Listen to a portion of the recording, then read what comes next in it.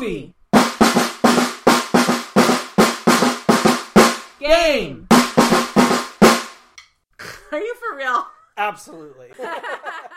Hello, this is Russ, and this is Book Movie Game. Hi, I'm Jen with glasses. And just so you're aware, we've gotten bad at this. We do spoil things. We try not to spoil everything all the time, but sometimes we do, so be prepared. If you haven't watched, read, or played these things before, there might be a little... I guess not played. The game is there really a spoiler, but just be aware. Sometimes we spoil things. All right, well, welcome to Book Movie Game. This is the show where we recommend a book, a movie, and a game each. And today we're going to start with book and start with Jen. I thought you were starting. Oh, we just said it right before we started.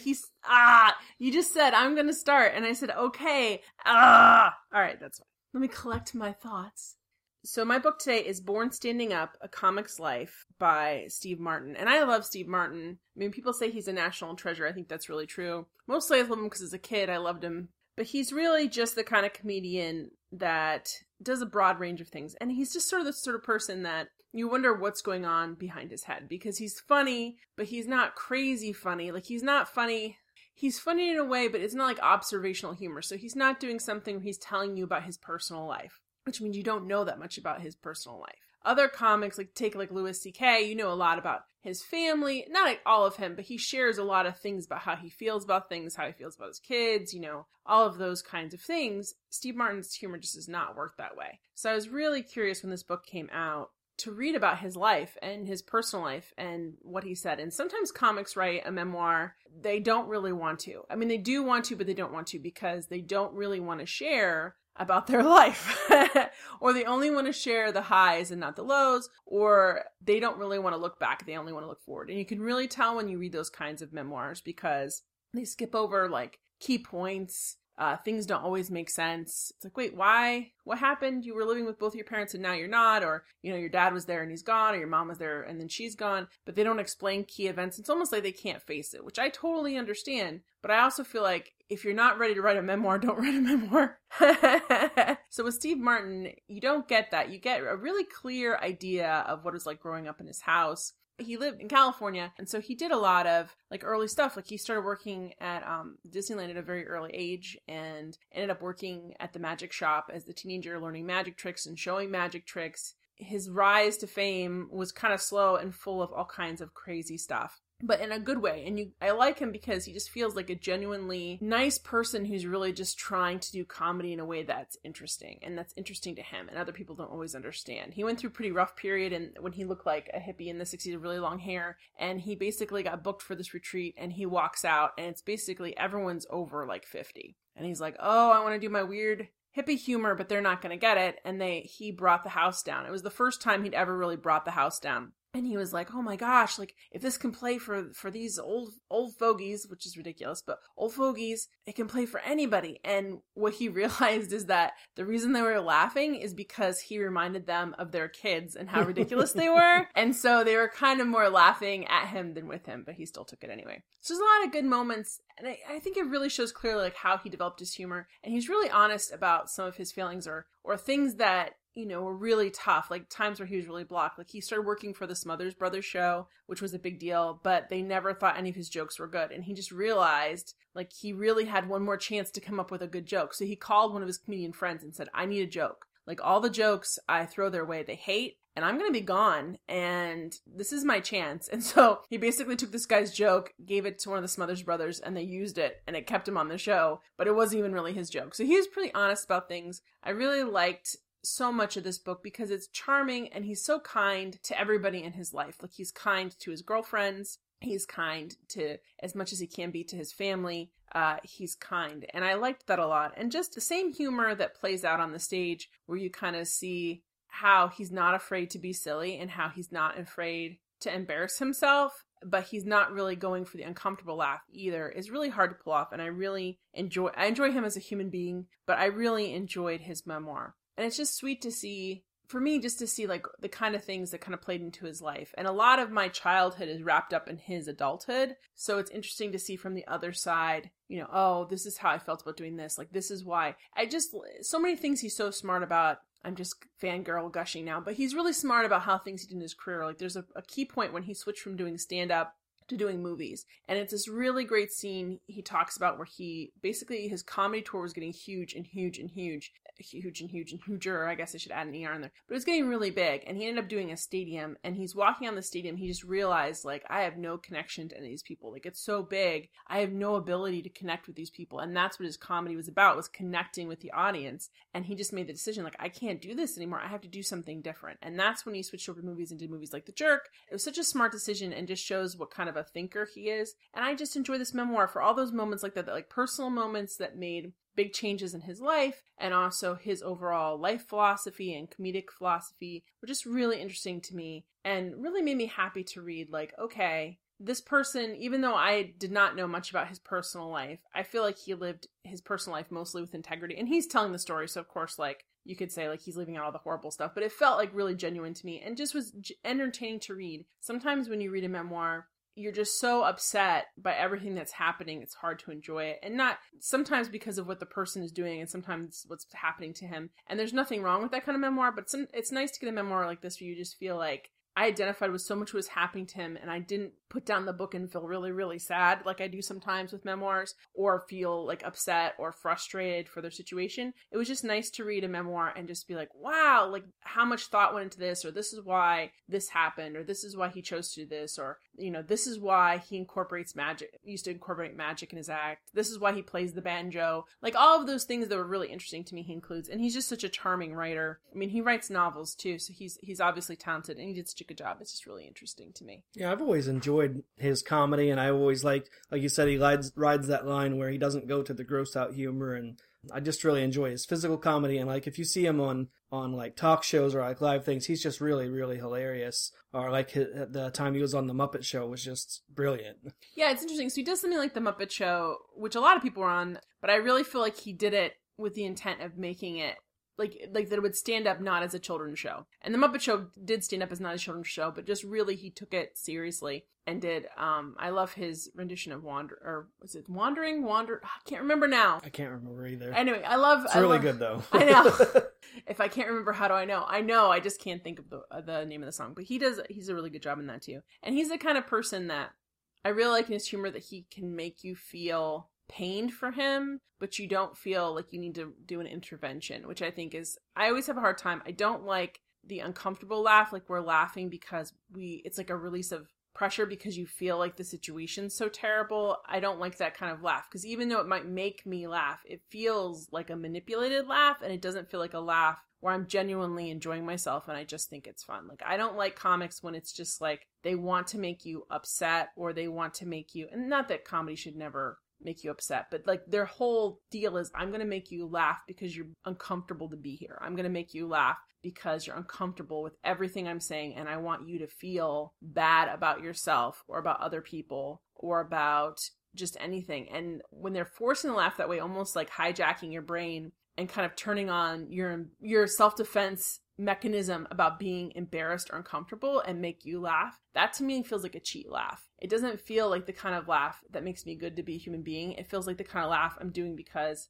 I don't know how else to deal with the situation. And with Steve Martin, like his kind of comedy, especially because I'm so much more comfortable with him because I saw a lot of his things growing up, I feel like he wants you to laugh because he finds this personally funny, and he finds life absurd, and he finds himself hilarious, as far as like he just knows, like, I'm a weirdo sometimes and I'm a big dork. And you know, one of my favorite anecdotes he gives is about being on Saturday Night Live, and they're like let's go do some coke, and he's like, I want to go buy a suit. Like, does anyone want to go suit shopping with me? There's a really great tailor here in New York, and I'm gonna buy some suits and get them tailored. Anyone want to go? And they're all just like, okay, dude. Like, and I love that about him. So just, I think if you enjoy comedy, or even like comedy now, comedy builds on itself, and why comics now are usually pretty well informed about comedy that came before. And there's certain people that inspire a lot of people to be comics, and I think Steve Martin is one of those guys. So definitely to check it out,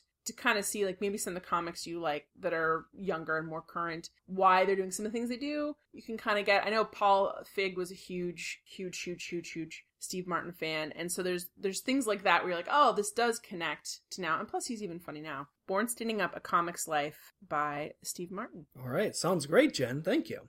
My book today is actually a trilogy of books, the Wayward Pines trilogy by Blake Crouch.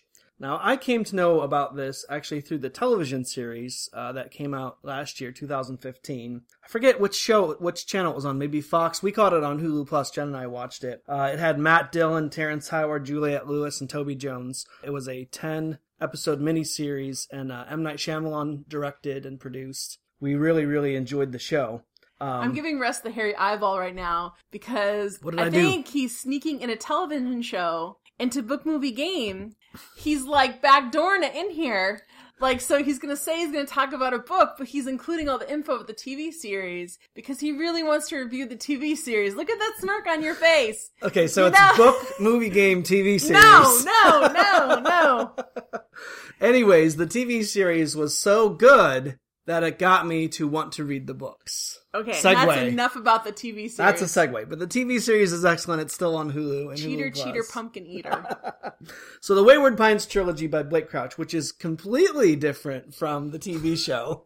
It goes completely different direction, but it starts at the same place, which is Ethan Burke, who is a detective with the FBI, basically wakes up in a ditch and he walks to this town that he basically can't get out of. So after he wakes up in the ditch and stuff, he goes and he's in the hospital for a while, but they kind of won't let him leave the hospital. He finally gets to make a phone call, but it's always a message from home. You know, it's like he can't reach anybody.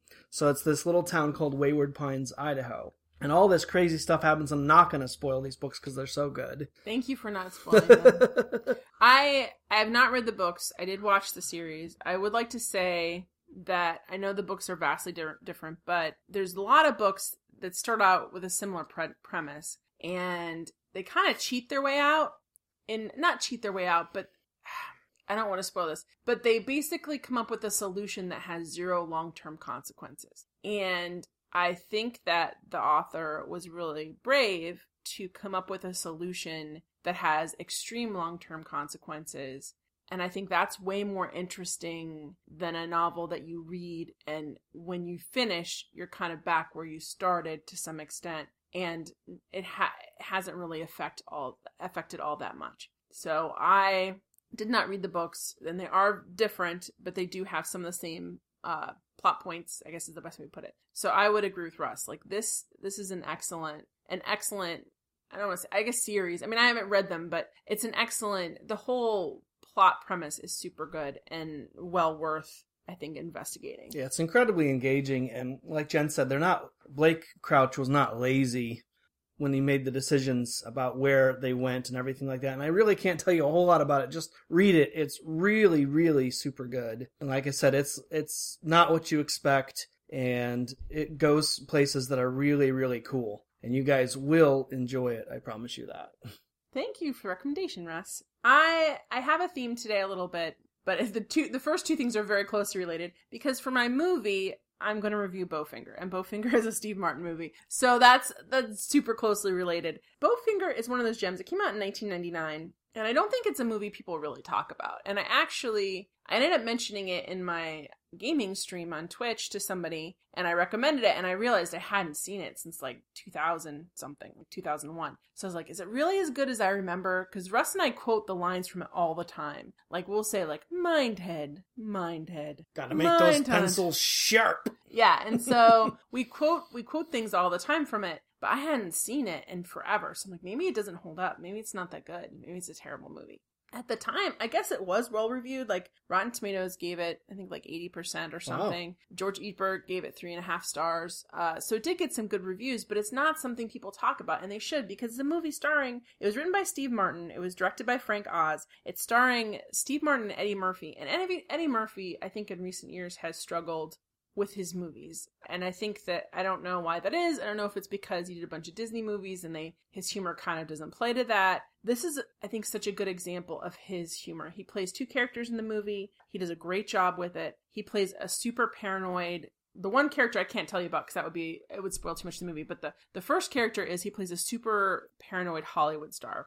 And I love it because about 90% of the stuff he says is hyper paranoid, and there's like 10% of the stuff that's actually really biting commentary on race relations in the United States, and he like slips them in, and it's so crazy. Like, he talks about the Oscars, and he says I can't quote the line exactly, but it really applied to our Oscars this year. True. And every other year since then. I'm like, that was like in 1999, and the complaints he's bringing up are still legit. They're valid. Which is awful, but also just shows you how smart a guy Eddie Murphy really is. And I love that he can take a character that would be in any other movie just a stereotypical throwaway character, and makes him interesting because like 90%, like he literally screams at his agent because he has a computer analyze the script and count how many times the letter K appears in the script. And because the amount is perfectly divisible by 3, he says it's a racist script, which is obviously paranoid and crazy. But then obviously he slips some other things in there that are totally accurate and painful to hear because they're true, and this other crazy stuff. And so I love that about Eddie Murphy, and I love that, and I know a lot of that. I mean, Steve Martin's a very good writer, but I know a lot of that's him, because I think Steve Martin's a smart enough guy, and Frank Oz, the director, is a smart enough guy to let Eddie do what he does best. And it really shows, because he's really having fun in this movie, and I forgot what it looks like when Eddie Murphy has fun in a movie. It's been a while. It's been a while. And a lot of you guys, because people don't talk about this movie, may have missed this beautiful movie. So, and not only it's Steve Martin, it's Eddie Murphy, it's Heather Graham, it's Christine Baranski, which you'll remember her probably more recently as Sheldon's mom in The Big Bang Theory. She does a fantastic job. John Cho makes I would call it a cameo, except I don't think he was famous, so I don't think it's a cameo.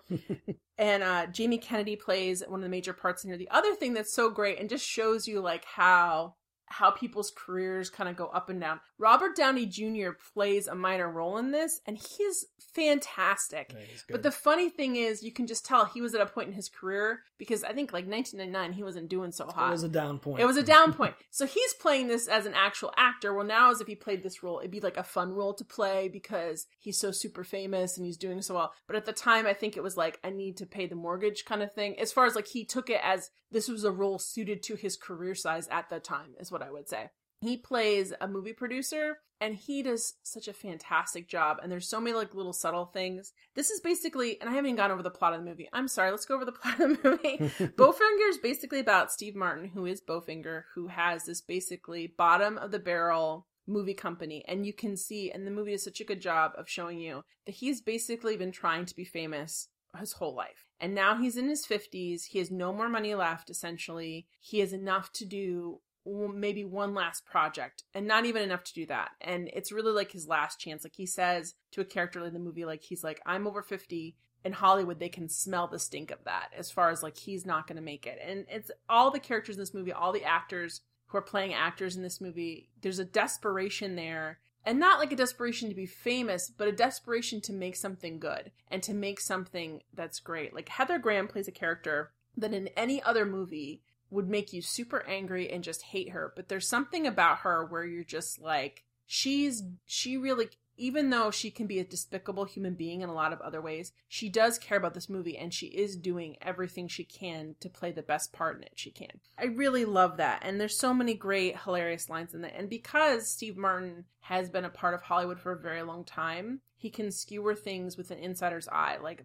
Minehead is basically, I think, supposed to be this Church of Scientology, possibly, or any other, I think, new agey thing that's happening. And there's so many, just so many great lines. I don't want to spoil them for you, but it really holds up well. I would say the character of Heather Graham's character, Daisy, you can see a lot of, like, when people talk about how great 90s fashion is, or like the resurgence, I'm like, you need to look at what she wears in this movie, because some of it is crazy, and you're like, we don't need to have that come back.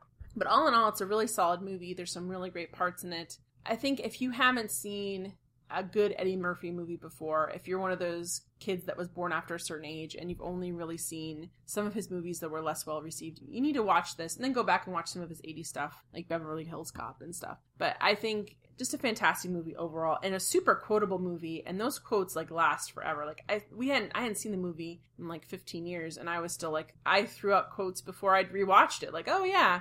KIT, keep it together, keep it together, keep it together. You know, like that kind of stuff. Like I'm doing a really bad Eddie Murphy impression. Sorry, but I think it's well worth watching. Yeah, I mean, anytime you have Steve Martin as a writer and Yoda as a director, I think you really can't go wrong. And I would just want to add to that list of 80s Eddie Murphy movies, Coming to America, also another great Eddie Murphy movie. Yeah, I wish he had directors he trusted enough to do something as edgy as he can be, because I think like there's really like when you watch this, and you guys can write to us at our email address and tell us, there's lines in it that really like pierced my heart with their accuracy and the painfulness of where we're at sometimes, just how we are about race in this country and how we are with each other. And again, this movie's like 17 years old. It blows my mind.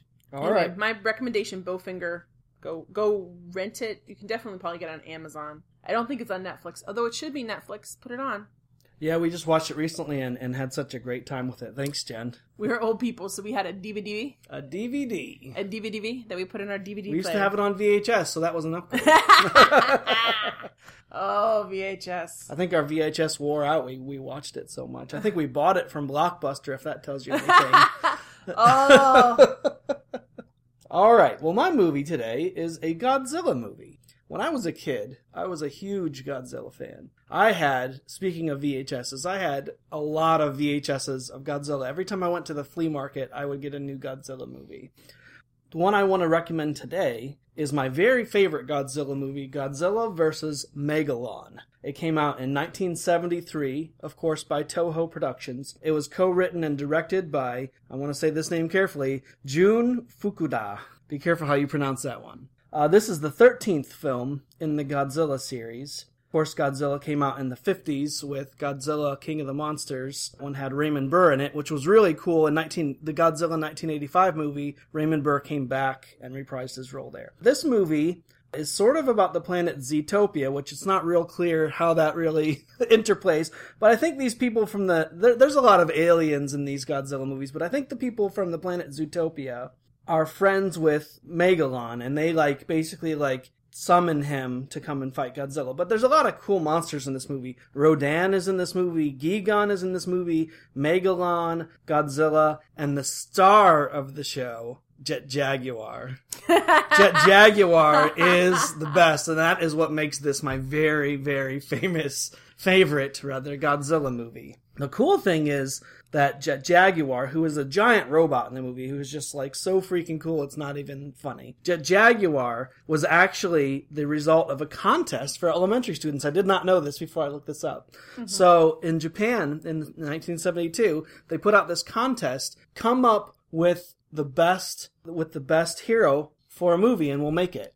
And so this little kid, I didn't get the name of the kid, but this little kid won the contest, and her idea was this giant robot named Jaguar, but also could be sized down to be so basically the robot could be your best friend, but then could also become huge and fight other things. That sounds like a perfect Godzilla premise, because there's so many Godzilla movies and even any of those large monster movies coming out of Japan where there's a small child who's friends with the monster. And so it's perfect. They could be in your pocket. Oh, they can defeat this big thing. I also think it's a perfect kid name, Jet Jaguar. It's it's a Jet Jaguar. It's a Jet Jaguar. It just sounds like a little kid thing to say. Also, I think we should say we broke the story that Pixar ripped off Godzilla vs. Megalon. Megalon. By saying about Zootopia, which obviously Pixar got. Oh, they just added 2 O's there. Zootopia, Zootopia. Wow. I think you actually said Zootopia. Oh, it's Zootopia. Oh, see, now you can't write in and tell Russ he's wrong because I already did it. Oh, wow. I spoiled you. No. So originally, Jet Jaguar was supposed to be his own movie. Oh. It was supposed to be a standalone, but pretty soon into the production of the first Jet Jaguar movie, Toho realized it's not enough. Let's start adding some monsters.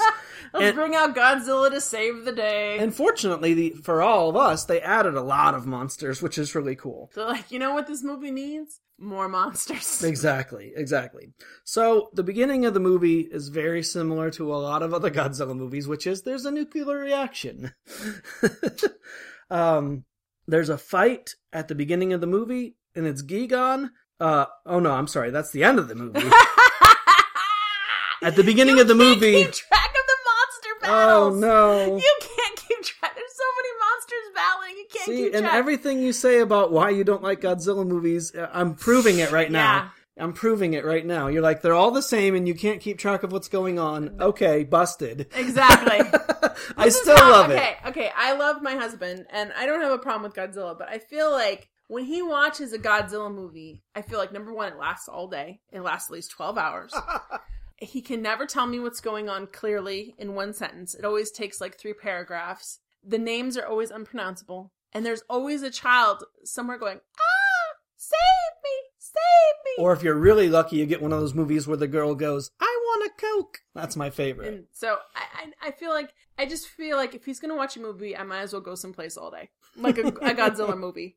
Because there's no getting away from it in the house. You can just hear the roars in the distance. But it's one of the... I'm sorry. I know you love this movie. But I do not get this. And I feel like a dummy because I don't get it. But I just feel like it's the type of movie where there's always things happening. But it's hard for me to find any of them compelling in any way. And you love them so much. I think Godzilla is one of those things that you love or you hate. And I'm not willing to say I hate it. I just don't quite understand the love. And I think that there's some sort of deficiency in me. It's not a deficiency with Godzilla. Godzilla, it's not you, it's me. There's something wrong with me that I cannot love you, Godzilla.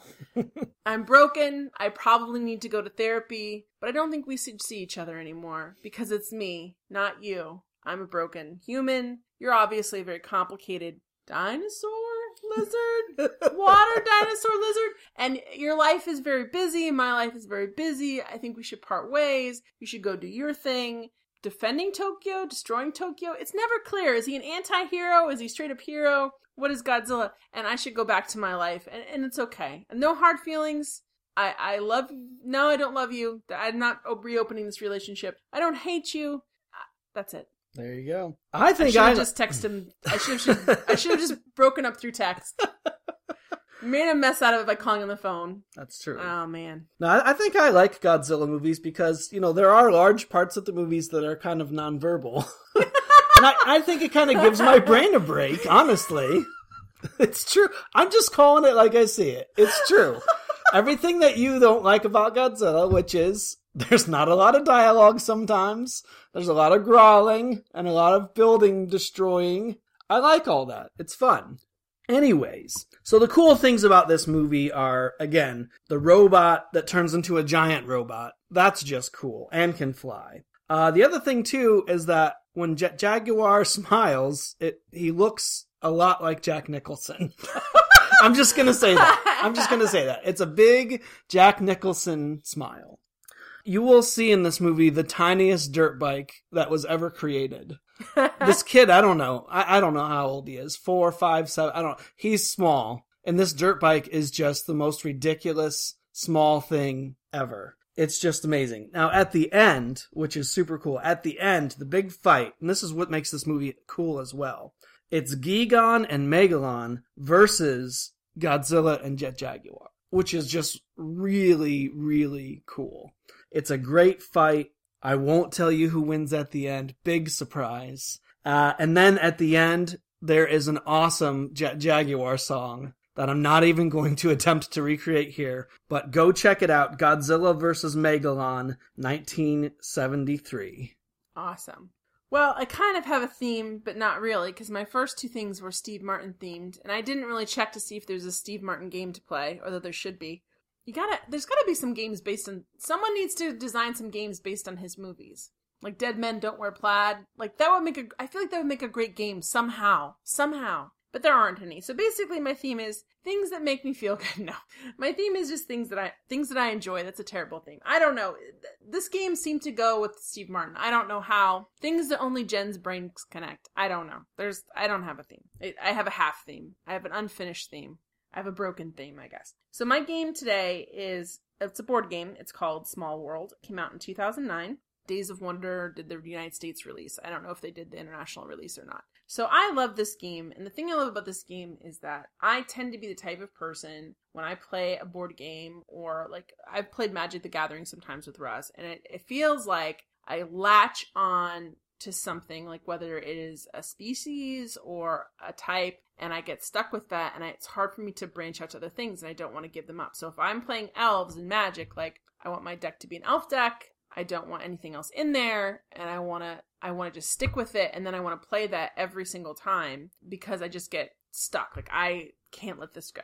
And so the thing I love about Small World is you are playing different races, and I love that you kind of basically it's a board that you can play. It's like 2 to 6 players, 5 players. I said 6. They do have a 6-player expansion that you can buy, a 6-player board, but that's separate from the base game. So the basic game is 2 to 5, but you can get a bigger board. And basically the board like flips over. The point of the game is that the world is just a little bit too small for all of us, and we're trying to kind of conquer each other. So that's why the board changes according to player amount, because they like to give you just enough space to be angry and not be able to work well with each other.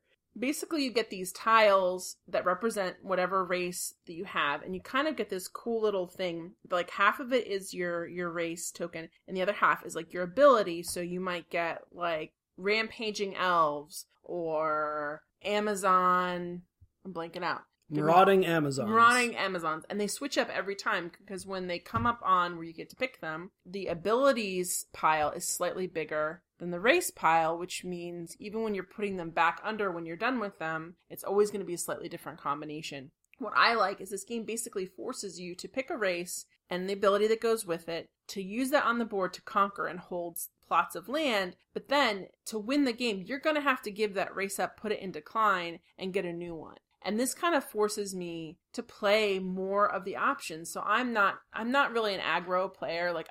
And this game forces me to be aggressive in a way that I kind of like. And the thing about it is everyone has to be aggressive. For some reason that makes me feel less bad. Like, if you're playing a game and there's several ways to win, and one of the ways is to mess over all the other players, and another way is to just build yourself up in a different way, I almost always pick the build yourself up in a different way, because I don't really like to mess over my friends. These are my friends, even though I know it's in game. And also I get frustrated with it, and I don't like to be attacked myself. Like, I get irritated if someone is relentlessly after me and nobody else either. Russell. So I like this game because we all have to be aggressive with each other, and because we're kind of constantly switching in and out these races, it doesn't make me feel bad when I obliterate Russell's trolls. Like, I don't feel bad about it. I would feel bad if it was in a different game, but I know, number one, he's just going to pick a different race and play with that race. And number two, everyone's going to try it. We all obliterate each other all the time. You would think that would give the game less meaning, but it doesn't. It just makes it really, really fun. So I like this game a lot. It's a really fun group game, and it actually, it's not hard to learn how to play. You do have to learn the abilities in the different races, but they have a book for that. And if you're playing with a more experienced player and they're good at introducing other people to board games, they'll do a good job of explaining what you can and cannot do and why, and helping you through that. So I enjoy that. The other thing is, too, it kind of forces players. If you ever have players that sit there like forever and you're like, just do something. It's like they're worried about making a mistake, so they don't want to make a decision. So you have to sit there and wait for them to make a decision, and they're taking a really long time. It's like person one's turn goes on for 10 minutes, person 2, person 3, person 4 goes, and then we have another 10 minutes at person 1. I find that because of the nature of the game, that it forces people to take their turns a little faster, and also makes them less worried about making a mistake, because we're constantly like murdering each other and taking each other off the board. And so it's never like, I made that one mistake, now my whole race is murdered, now I have to sit here and pout the whole game. It doesn't really work like that. And it's actually, while you're playing, because of how the points go, you get points for how many pieces of land that you hold. And I think you're supposed to hide the points. Like, you're not showing the points to everybody else. The nice thing about this game, which might frustrate other players, but does not frustrate me, is it's actually a little bit difficult to see who's winning, because it's hard to remember what everyone got on every turn. And the tides of the game shift so dramatically that you may not know you're the last player until the end of the game and everyone's revealed their points. Now, the good thing about that is that you don't get that game, like, give up where you're like, well, I'm going to be last. I'm going to sit here and be grumpy about it and I can't win. Because everyone kind of feels like they have a chance to win up until the very end. Yeah, it's one of the only board games that we play that I really, until the very last round, I really can't really get a good beat on who's going to win. And because of that, like you said, you don't really know. So I've been last many times I'm actually not as good at this game as Jen is. I'm going to admit that. It's a really fun game. Yeah, it's really hard to tell kind of where everybody's at because everybody's got piles of money in different denominations and stuff, so it's difficult to tell.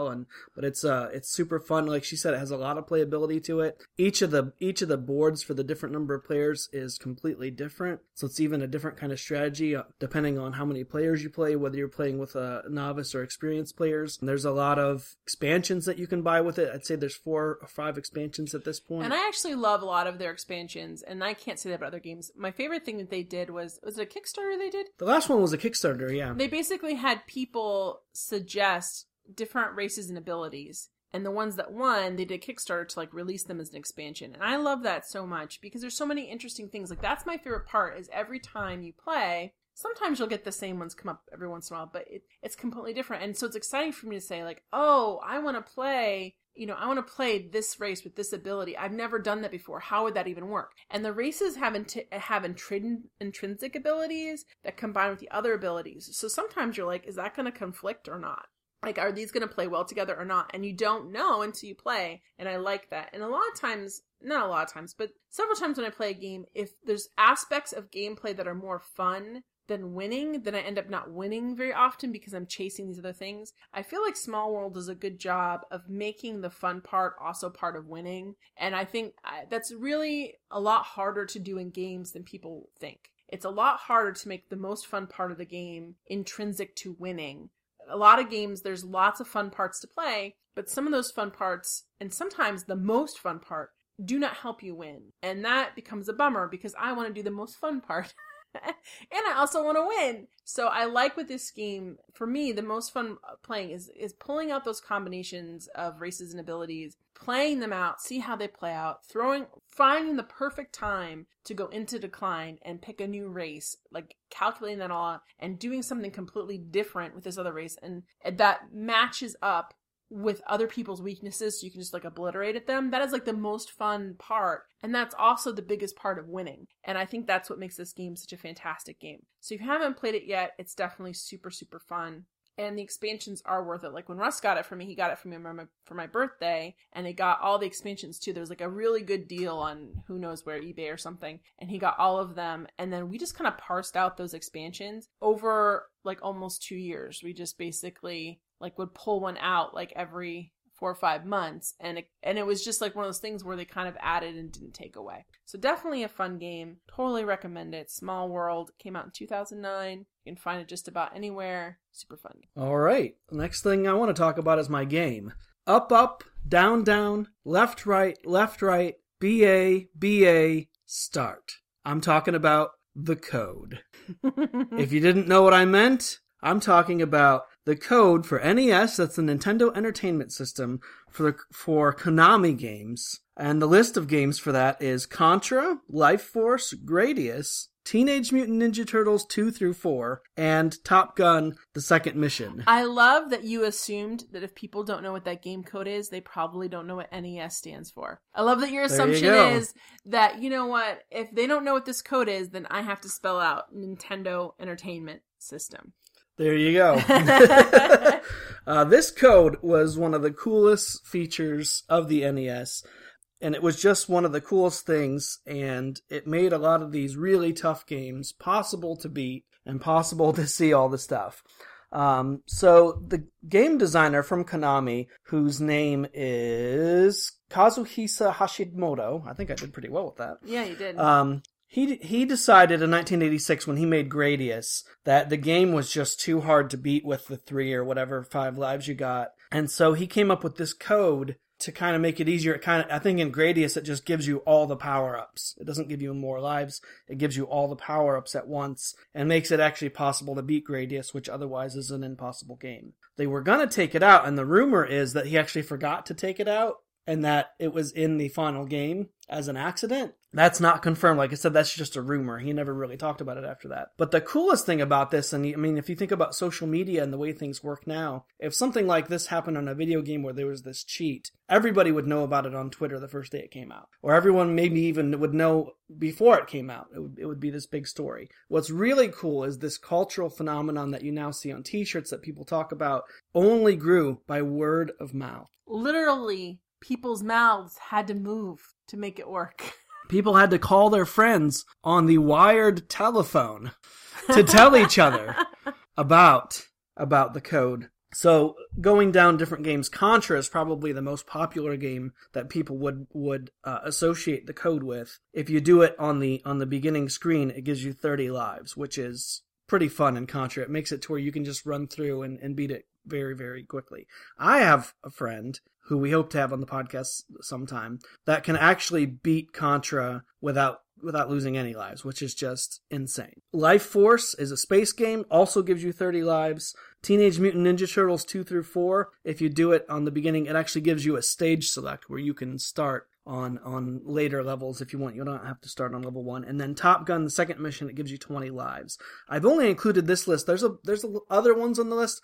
These are the ones confirmed that I have personally done. Code is just the coolest thing, and it makes the game super fun, and it makes them super playable, and just makes it a really good and fun time. And again, it was a neat cultural phenomenon to be a part of growing up in the 80s and 90s. Now, was this before like NES Power came out? Like, what was that magazine? It was like... That's a really good question, Nintendo Power. Yes, thank you. I know Nintendo Power... Did they release this, or is this something that purely happened by word of mouth? Because I know, like, my brother used to grumble a little bit about not being able to purchase Nintendo Power because he felt like it gave you such an advantage if you had it and you knew all the secrets and you knew all these little codes and stuff. Although we stopped short of buying the Game Genie, which really felt like a cheat. The Game Genie was awesome. That was a straight up cheat. That was, for those of you who don't know, the Game Genie was this little half cartridge that you would put on these Nintendo cartridges, and then you would type in codes into this Game Genie, and it would give you all kinds of crazy stuff. Sometimes it would give you like invincibility and unlimited lives and items, all kinds of stuff. Money. It only worked with certain games, but I always felt like when I would see that commercial for the Game Genie, I'd be like, "What cheaters! Such Nintendo posers!" Now, some of the Game Genie codes though actually made the games harder, which was kind of cool, or would give you different... I wouldn't know. Yeah, I had a Game Genie, and that would actually give you... Because you're a cheater, that's why.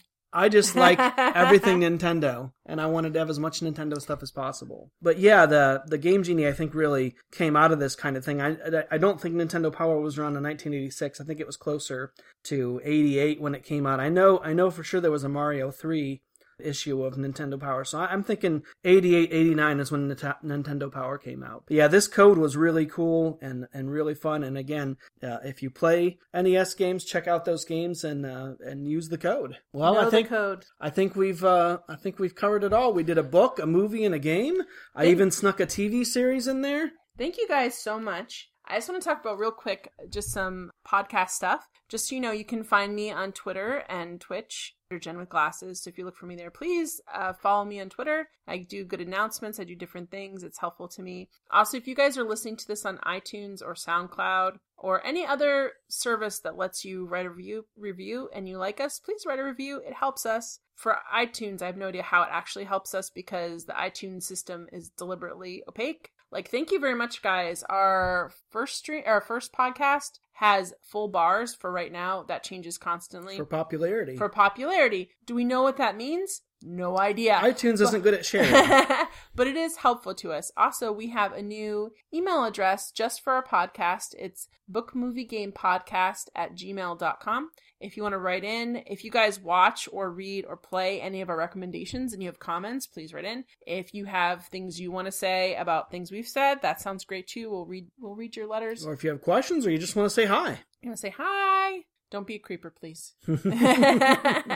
Also, Jen and I are going to be at PAX East. That's the Penny Arcade Expo in Boston. And I believe that's April 22nd through the 24th. And we're going, obviously, as attendees because we're super small time. But if you happen to be there, I will be on Twitter. You can tweet at me. And if we meet up, I'll give you, we made special buttons for Book Movie Game and also for my stream that we can give out with all our info on them. So you can have a cool little button that we made. I'll be wearing a Book Movie Game t-shirt. Yeah, we'd love to say hi and whatever and see what you guys think. Obviously, most of you are not going to PAX East because most of you don't even live in the East, but we just want to let you know we're going to be there. Thank you very much for listening to Book Movie Game. We will be here on the same pod channel, same pod time. And same pod place. Oh, great. Na podcast.